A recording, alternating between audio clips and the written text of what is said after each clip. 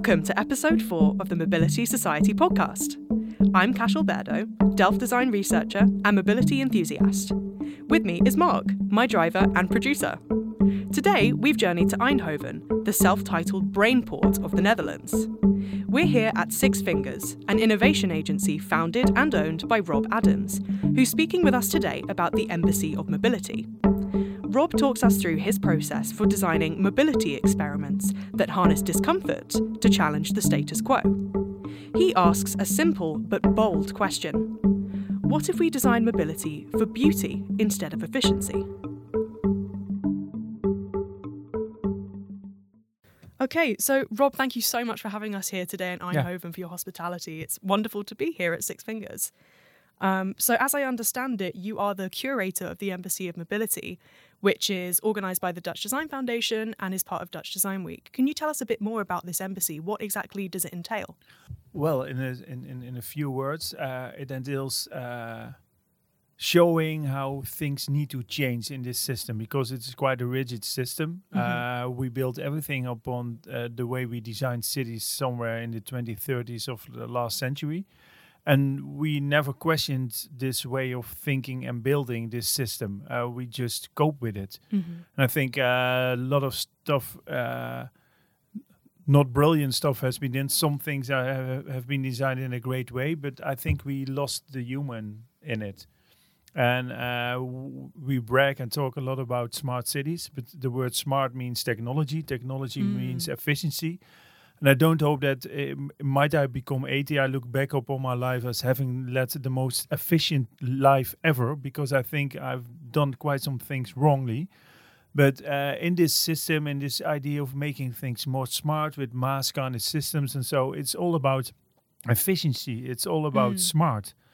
And where are we? Where are you in it as a human being? Yeah. So that's what we try. We try to challenge the status quo, challenge the dominant way of thinking. I call that the dominant logic, this rigid dominant logic in this mobility system. Mm-hmm. And things need to change because we need to cope with a lot of very big issues in this world. Energy, climate, we can all name them. Yeah. So we need to change it, but that's so difficult because we are so in this dominant logic to a lot of policymakers. It's all logic and they can't think about other options because it's impossible. It's a system. But things need to change. So how would you characterize this dominant logic then? What are the problems that you're seeing with that logic? How I categorize it is it's thinking about efficiency, bringing goods, people, whatever, from A to B to make it really simple. And therefore, our ways of habit, our ways of living needs to change. And normally, before this system, we thought of a city as a social structure. Yeah. Now it's more a process structure, and I hope we come back to this social structure again. If you look at two big cities, you can live in an apartment building with maybe 100 apartments, so around 200, 300 people might be living in there, and nobody knows each other. That's part of this efficient way of building. And I think mobility has everything to do with, of course, infrastructure, but also with public space, also with housing and so on. So cities need to change, but there's a lot of stuff going on about smart cities. Yeah. And we build smart cities based on this idea that has been created for cars during the 2030s and last century. Well, cars need to get in, need to get out of the city. You need to park a car in front of your house. So a lot of stuff is based on the car. Of course, the car is a great invention. Even during COVID-19, we use cars even more than before because we didn't want to go into in a train. Or, very true. We try to avoid public transport.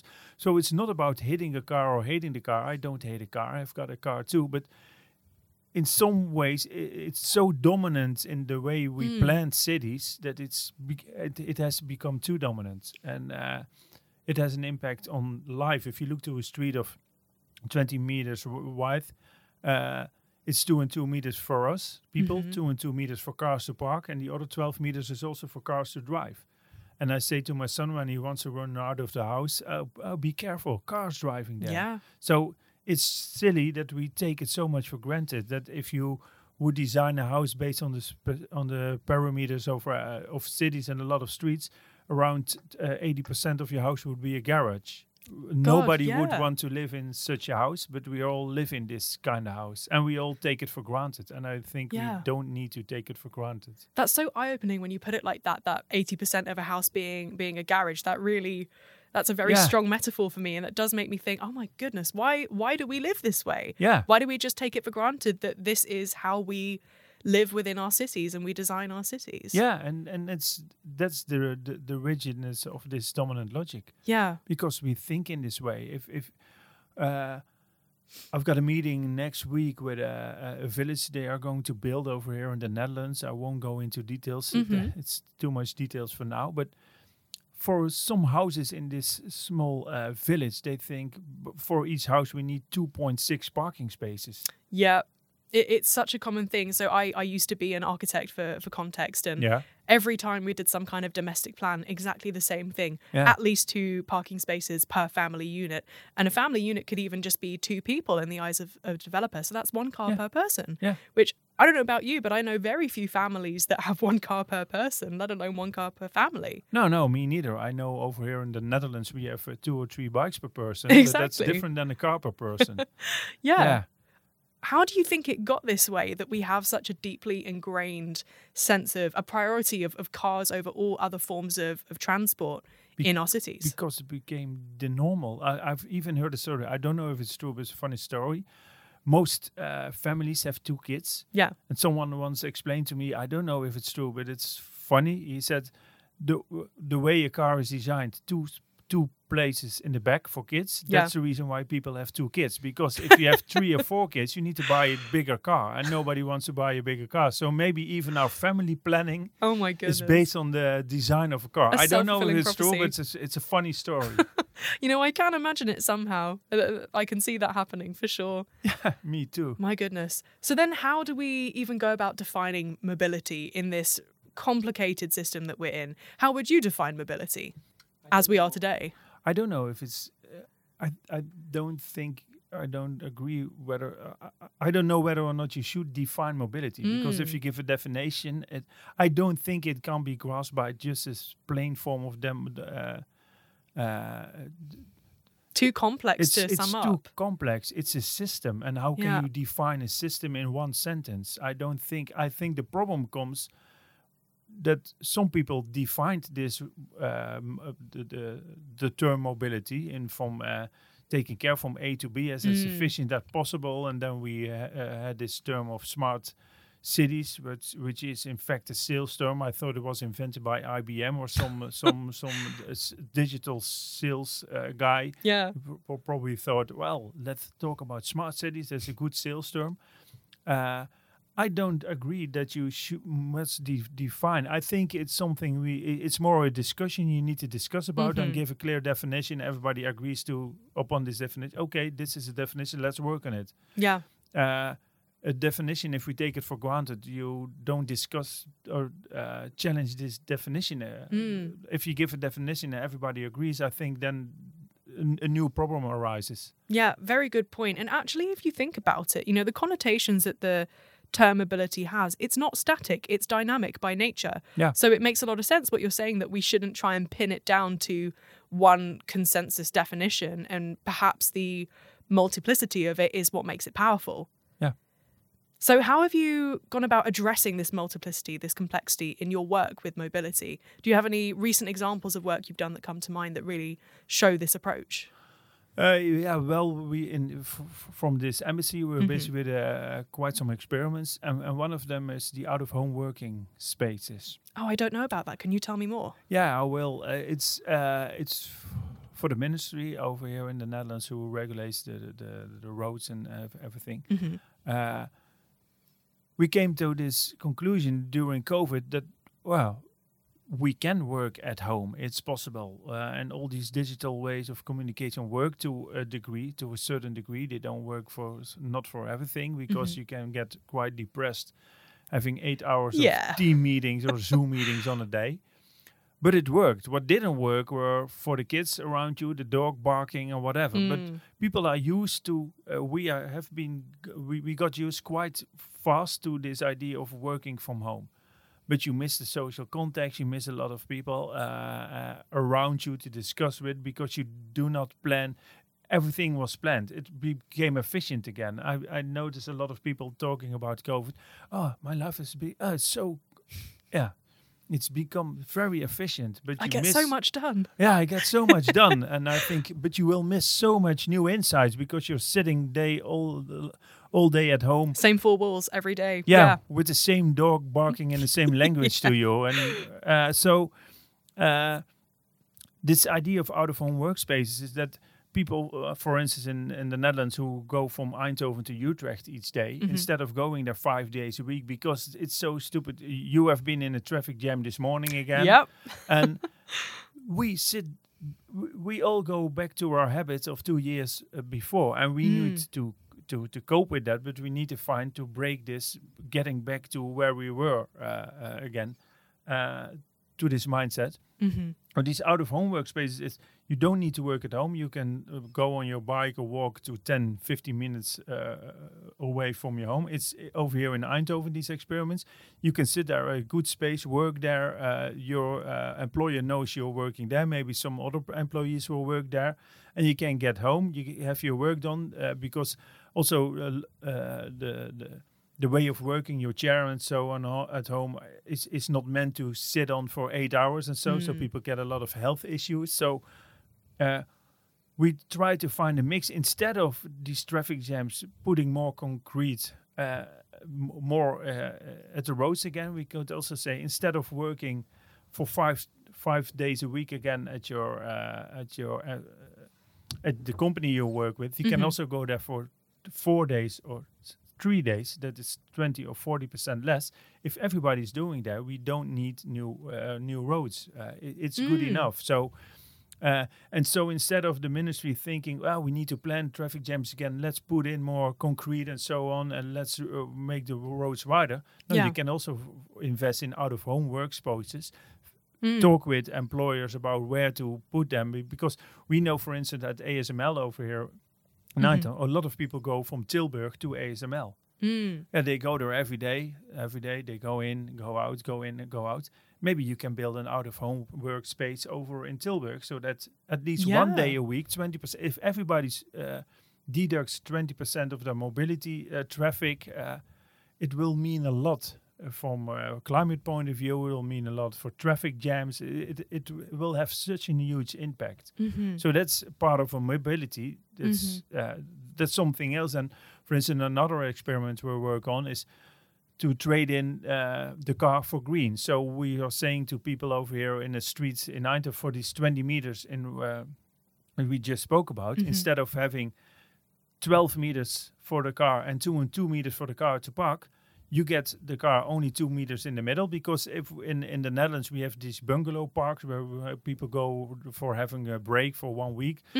You cannot park the car in front of your bungalow. You can bring your groceries. You can pick up mom, dad, or your dog, or whatever you want to, and go out of this structure again. But the car is not allowed. There's much more green over there, and everybody is booking holidays over there. Why not doing this in the street too? So instead of the car will only have 2 or 3 meters in the middle, cannot speed, can bring their groceries, can pick up their kids or whatever, but we create a hub to park it somewhere else.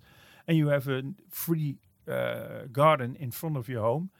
And what this experiment might lead to is that people get to know each other much more. Maybe they take care of each other much more. Maybe that an older lady living opposite me can take care of my kid when I need to go to groceries or something. So and then a lot of people in the municipality, they said, but people don't want this. They don't want it. They want to park the car. Says who? How did they come to that conclusion? Yeah, that's the dominant logic again.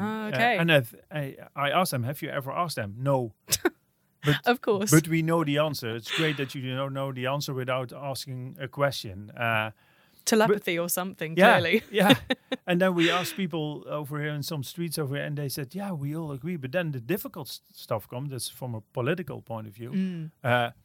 If from 100 people, 98 want it and 2 not, do we then change the system? No. Then they say we Yeah. cannot change. Everybody needs to be in favor of this changing.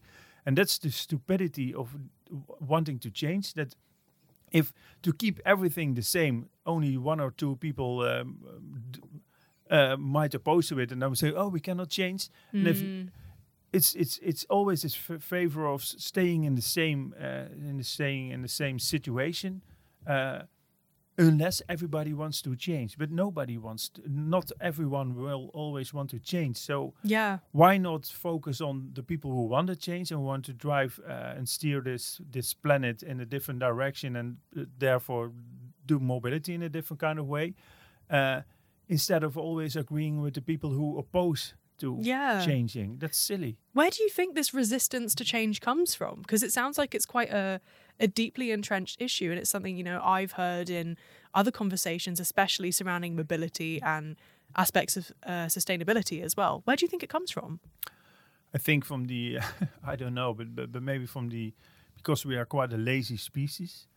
So we want to park the car in front of our home. That might be one. And because we cannot see or... I know the benefit of the situation I'm in. The car is in front of my home, so if I want to get run out and need my car, I'm there. And people cannot feel already. If something changed and you're in this new situation, you feel and notice this change, and you can think about. Well, I'm now in a situation, the old situation, and the new situation is better. But in this way, we ask if you do things in a conceptual way. Not everybody is great in grasping this concept and feel and understand what this means for them and how it can, in fact, improve their situation. Yeah, I can imagine that if you present something in a more, I mean, this is an issue that comes up in design an awful lot and innovation in general, where if you present something conceptually, people, the proof is in the pudding, as the phrase goes. People need evidence in order to get behind it. Yeah. So how do you manage that in your work? How do you go about demonstrating to people that this change is necessary and is beneficial? You need to do experiments and show how it can be done, and that it's not difficult, but you also need to show it to policymakers, because they are part of this system too. Yeah. Would you be willing to live in the street with more green, but you cannot park the car in front of your house? Absolutely. I mean, I don't drive, full disclosure, so for me, I have a vested interest in there being more green space. But for instance, can you understand people in England, where you're from? You just told me you were from Southampton. Yeah. Your parents or uncles or something who would resist to... I can certainly imagine that, yeah. Especially because the public transport is not good where I'm from, so people really rely on their cars. Yeah. Yeah, I can definitely imagine that. It's such a problem, isn't it? This is something we sort of come up against time and time again in the context of mobility, and even in the few episodes we've done so far for this podcast. This problem where we're living within a system that is already kind of in an adverse state. Yeah. So it's this question of how do we go about changing something that we're already living in? Yeah. Something that you said recently in an interview I read of yours talking about the impact the pandemic has had on mobility really resonated with me, where you were talking about how obviously the pandemic has been a terrible thing for many reasons, but it's also a very unique situation in that the mobility system we've had for the last however many decades has kind of forcibly come to a halt, quite literally in many ways. And so that also gives us a chance to reflect and reassess and maybe to start changing things, because the system has sort of slowed down enough for us to be able to do that. Yeah. So do you think that this has actually happened? You mentioned that there's been a couple of interventions where you've seen the possibility for this to happen, but is it happening? Are people becoming more receptive to change because of the pandemic? I don't know whether what I notice now that everybody goes back to their normal habit, but that's also with employers who think people need to be in their office again from 9 to 5 or in the planting facilities.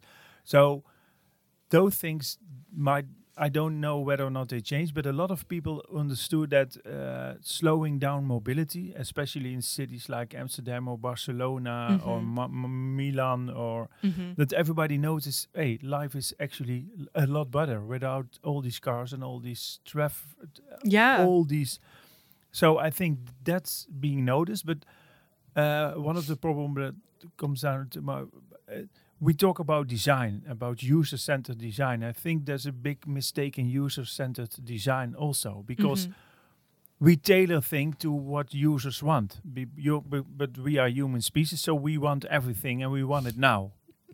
I think instead of human-centered design, you should think about humanity-centered design. What do 2 or 3 generations from now need, and how can we help them in getting the life they need in 2, 3 generations after us? So instead of taking humans as an approach and to do user-centered design, you should think, well, what are the implications what we do now on future generations? Yeah.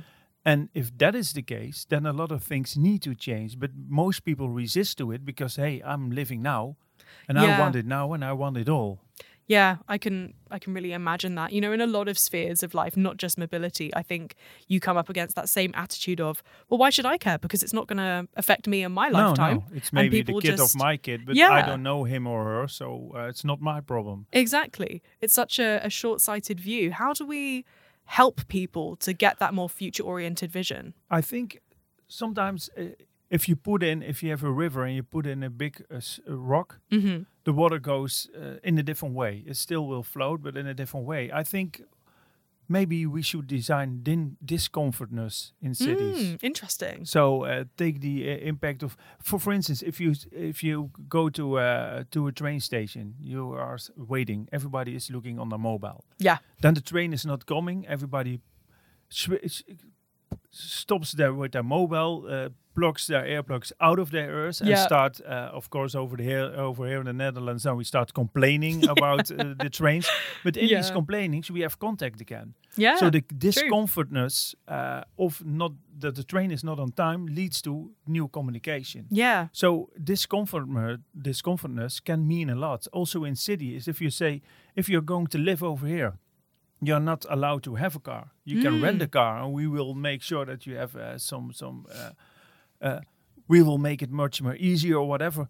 People will still want to live there, and then you attract the people who don't need a car. Maybe like you, you would say, well, if I've got more green in front of this apartment building, I'm not allowed to have a car.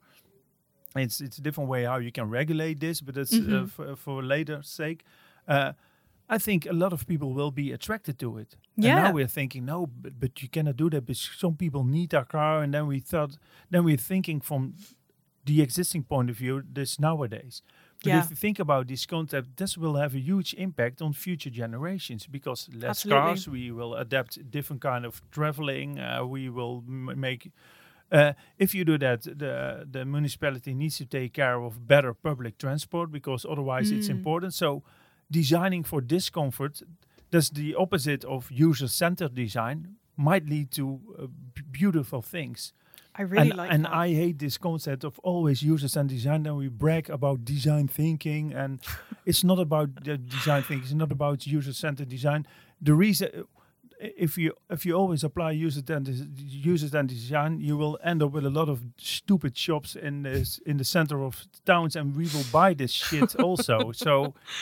I think there is also a big problem in how we teach young people to design. It's all about user-centered. If they don't like it, don't design it. Maybe if they don't like it, design it. Maybe that's a better idea. Yeah, I really like that. That's a very, that's kind of a catalyst for change, isn't it? When you force people to, in some way, re-examine what they've held to be true. Yeah. Yeah, this whole user-centered design thing, obviously it almost becomes a buzzword at some point. But yeah, that really resonates with me, what you're saying about it's not enough to just design for what people say that they want now. Should they be wanting that? Is that the best possible outcome for them, not just now, but in the long term? It's a really important question to ask, and one that I don't think we necessarily ask enough. An example that immediately came to my mind was congestion zones and charges in capital cities, like in London, for example. Yeah. I remember when the congestion charges got put in and people were outraged by it. They would not stop complaining. They were saying, oh, this is so unfair. You're stopping me from driving through central London. What am I meant to do? And of course, they just adapt and get public transport and have to park further out and then take the tube in or walk or whatever. So people always find a way to adapt, and inevitably it's better for the city. But there's always that initial resistance there. Yeah, and still you don't know how many people complain. Maybe it's just 1 or 2%, and the rest said it's okay with me. Yeah. And then we listen to these 1 or 2%, like I just mentioned. Where out of 100 people, 2 don't want to change. Yeah, why listen to them? Force them to change, or go and live somewhere else, or whatever you want to do with your life. It's okay with us. Yeah. But if these 98 people want that, but I had it with a regulator, someone from the municipality, who I had this hard discussion. He said, you cannot push people to change. I thought you cannot also prevent people from willing to change, because some don't want to change. Why do you always listen more to people who complain and don't want to change instead of listening to the people who want to change? And there's a big middle group who doesn't care. If it's this the case, well, I need to get used to it, and then I will have my new habits. And if you come down to habit, you can also think about the difference between a habit I have or something that's some sort of a ritual to me. A ritual means something to me, and a habit is just a way of getting from my work to home. I will cycle home in the end of this day. And probably I don't know even how I got there. I just sort of mindless autopilot. Mindless autopilot. Yeah. So that's a habit. But what if mobility would become some sort of ritual, that we add things that are different? Becomes intentional in a way. Yeah. If you look to a city, why not think about how to slow down people instead of speeding them up to get from A to B as efficient as possible? Why is there not a slowing down space in cities? And that people might actually listen to each other and look each other in the eyes instead Imagine of looking. That. Imagine, yeah. But I saw a man in the park where there were some how do you call them? These where kids go in and swings. Yeah. There was this young boy, I think 2-3 years old, sitting in this swing, and his dad was pushing him, but he looked onto his mobile. Oh, that's sad. I thought. That's so bleak. You've got a half a year to experience this, and you're looking probably at some stupid Facebook feed or a news site or something to read about the stupidity of Putin. Yeah. And you can read a lot about the stupidity of Putin. Oh, there's plenty. Yeah, there's more than enough. Are you listening? But that's. I thought, how can you not enjoy this moment? Yeah. But that's also for mobility, where we get used so much to tech. And I don't hate tech, because I'm also working for 1 day a week at the Technical University over here in Eindhoven. So I don't dislike tech, but tech should not be some sort of religion. And tech has become dominant in mobility too, because we think about mass mobility as a service to make it as quick and easy as possible. Of course, that leads to good stuff, that I can not use the car and plan a route from A to B as beautifully as planned. But if you plan, it's always about, what do you want? A cheap price, or do you want it as quick as possible? Why is there not the inefficient route in which I can discover a lot of new stuff? Maybe people would use it. Yeah, I don't know. Or the most green alike, or all these options need to be added. But from a mass point of view, there are 2 options: speed or cheap. Yeah, it's silly. Yeah, again, it's this prioritization of efficiency over everything else. You know, I'm just reflecting on. So I was back in London in the UK over the past weekend, and I just remembered how infuriated I was getting by people walking slowly in front of me through the tube station. As soon as I go back into that city, I get into this mindset of, if I'm not traveling, if I'm not walking at the fastest possible physical speed that I can do through this space, then something's wrong here. Because I have to be getting there as quickly as humanly possible. People get so mad about it, you know? It's like we're somehow programmed to... It's always funny in England that you need to keep on the left side in the tube, because now on the right side... Or the right side on the escalators. Because then the rest can run. Yeah. People can run and trip down the stairs to get the tube. To get the tube, because otherwise you're 3 minutes later, and that can lead or even 1 minute. Or maybe 1, but that can have a big influence on your life. You never know what happened then. Honestly, I thought people were dramatic about it until I lived there, and then I realised that actually that 1 minute makes all the difference, because the whole system is set up because people, you know, TfL and whoever else organises it, they know that people behave in this way. Yeah, but it's also designed, the tube. Yeah. It's also designed in a stressful way. So stressful, so stressful. When you actually think about the environment that you're in, it's absolutely horrible. But it's the same, the silliness that happens when you enter an airport. Everybody gets, I need to rush, I need to Frantic. get front, I need to be, everybody gets stressed because Yeah. the way it is designed. It's designed to seeing all these long lines. Yeah, Everybody gets stressed because of a long line. It's silly. yeah. And There's again, no de-stressing line at an airport. I wish there was. Yeah. I would use it for sure. Airports are horrible. Yeah. Schiphol in particular, it's so big. To me, it feels like a city within itself. It is. And that's an awful moment when you think, okay, which one's my gate? Oh my God, it's really far away. That's a very high number. You start dragging your luggage along with you, and 20 minutes later, you're still going. But yeah, my goodness, so stressful. I wonder how on earth we can begin to change these kinds of attitudes, because I feel like efficiency in particular it's a priority and it's a value that is really deeply embedded in a lot of facets of our culture as well, it is. especially in Europe, in Northern Europe, and in the Western countries. yeah, Yeah. it is. It's something that we really shape our whole lives around, this kind of productivity culture as well. I think that planning everything, optimizing, self-optimization always. And I think that really feeds into mobility as well as sort of like a lens through which we can view society, as we do in our podcast series. Yeah. Just to shout out. But yeah, that really makes me wonder, how do we go about changing something that seems to be so deeply entrenched? And you mentioned before that design interventions and experiments can be a really good way to do this, because it provides a concrete sort of anchor point with which to experience how things might be different. Yeah.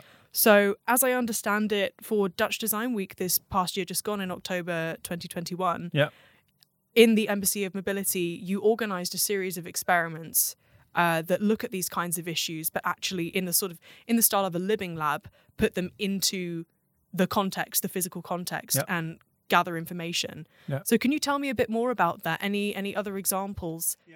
Like on Tuesday, we have always the market over here in the center of Eindhoven. A lot of people go there. Mm-hmm. They walk there, go there by bike, but the public space becomes an activated space. What do you mean exactly by activated space, just to clarify? Only things can be organized, things can be done, things can be done differently. Mm-hmm. You can throw in a party or whatever. A lot of things are being regulated. And if you would activate a space with no regulations, of course, no violence and all that kind of stuff. But if you say this space is... But because now, to be on the market or to play my guitar on a Thursday afternoon somewhere in the street in Eindhoven, I need to have a permit. Of course. That's silly, because I add a quality to life, maybe some nice music. So why is everything with permits? So if you look at an activated space, you could say there is no permit over there. You can do whatever you want, and that will attract people. Maybe some... It's like... in London, on every Sunday morning, you can listen to strange theories of people standing on a house that's called Speaker's Corner, and you can. Yeah. To me, that's funny, but not if you live there close by and you have it every Sunday morning. Avoid it like the plague. Avoid it like the plague. But that's an experiment we're also driving. So, and the other ones is to reverse the mobility pyramid, because now a car is on top of the pyramids. So what does this pyramid look like? The pyramid looks like the car is like God at the point of the pyramid. At the point of the pyramid, at the top of the pyramid. So every traffic light, everything is designed for thinking about this car. It should go from efficient from A to B. And over here in Eindhoven, if you want to cross a road, a big, we call it the ring around Eindhoven. If you want to walk if you want to go from the street from this way to the other way, you have maybe 40 seconds. Even now, I need to run. My mother would probably be run over. Yeah. And then these cars can travel for 3-4 minutes, and then I've got 40 seconds again.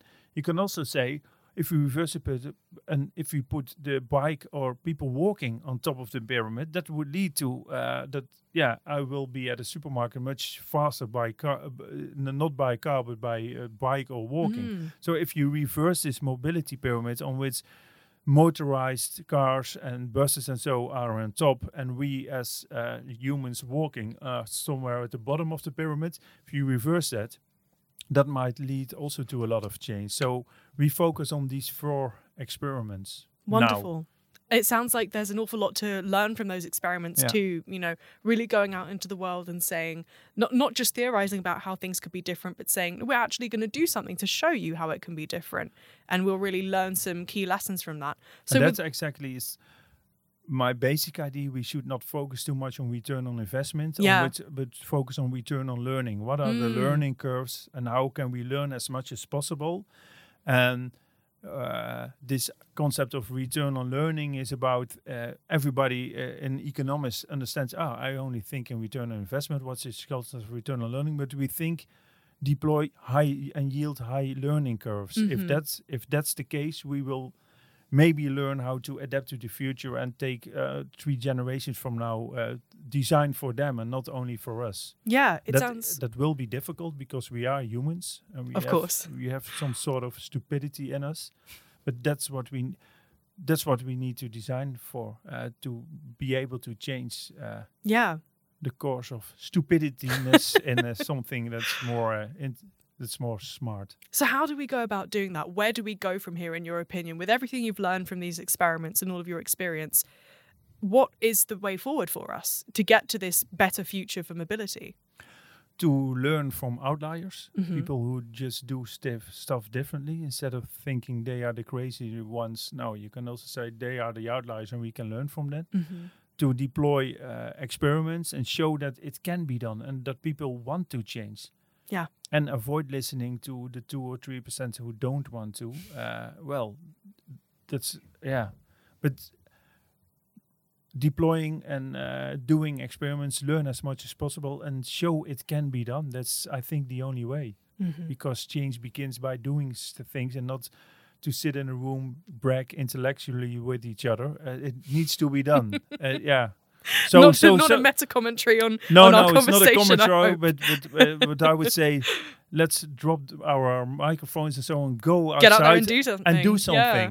Well, thank you so much for your time today, Rob. It's been a really enlightening conversation and I feel motivated to go out there and do something to change the future of mobility now, which is fantastic, especially as an academic. The point you just made about sitting in a room and being intellectual without doing much, really, that resonates with me. That resonates with me an awful lot. So it's good to hear there's people like you out here who are actually getting out there and getting the job done. So fantastic. Thanks again so much for your time. Thanks so much.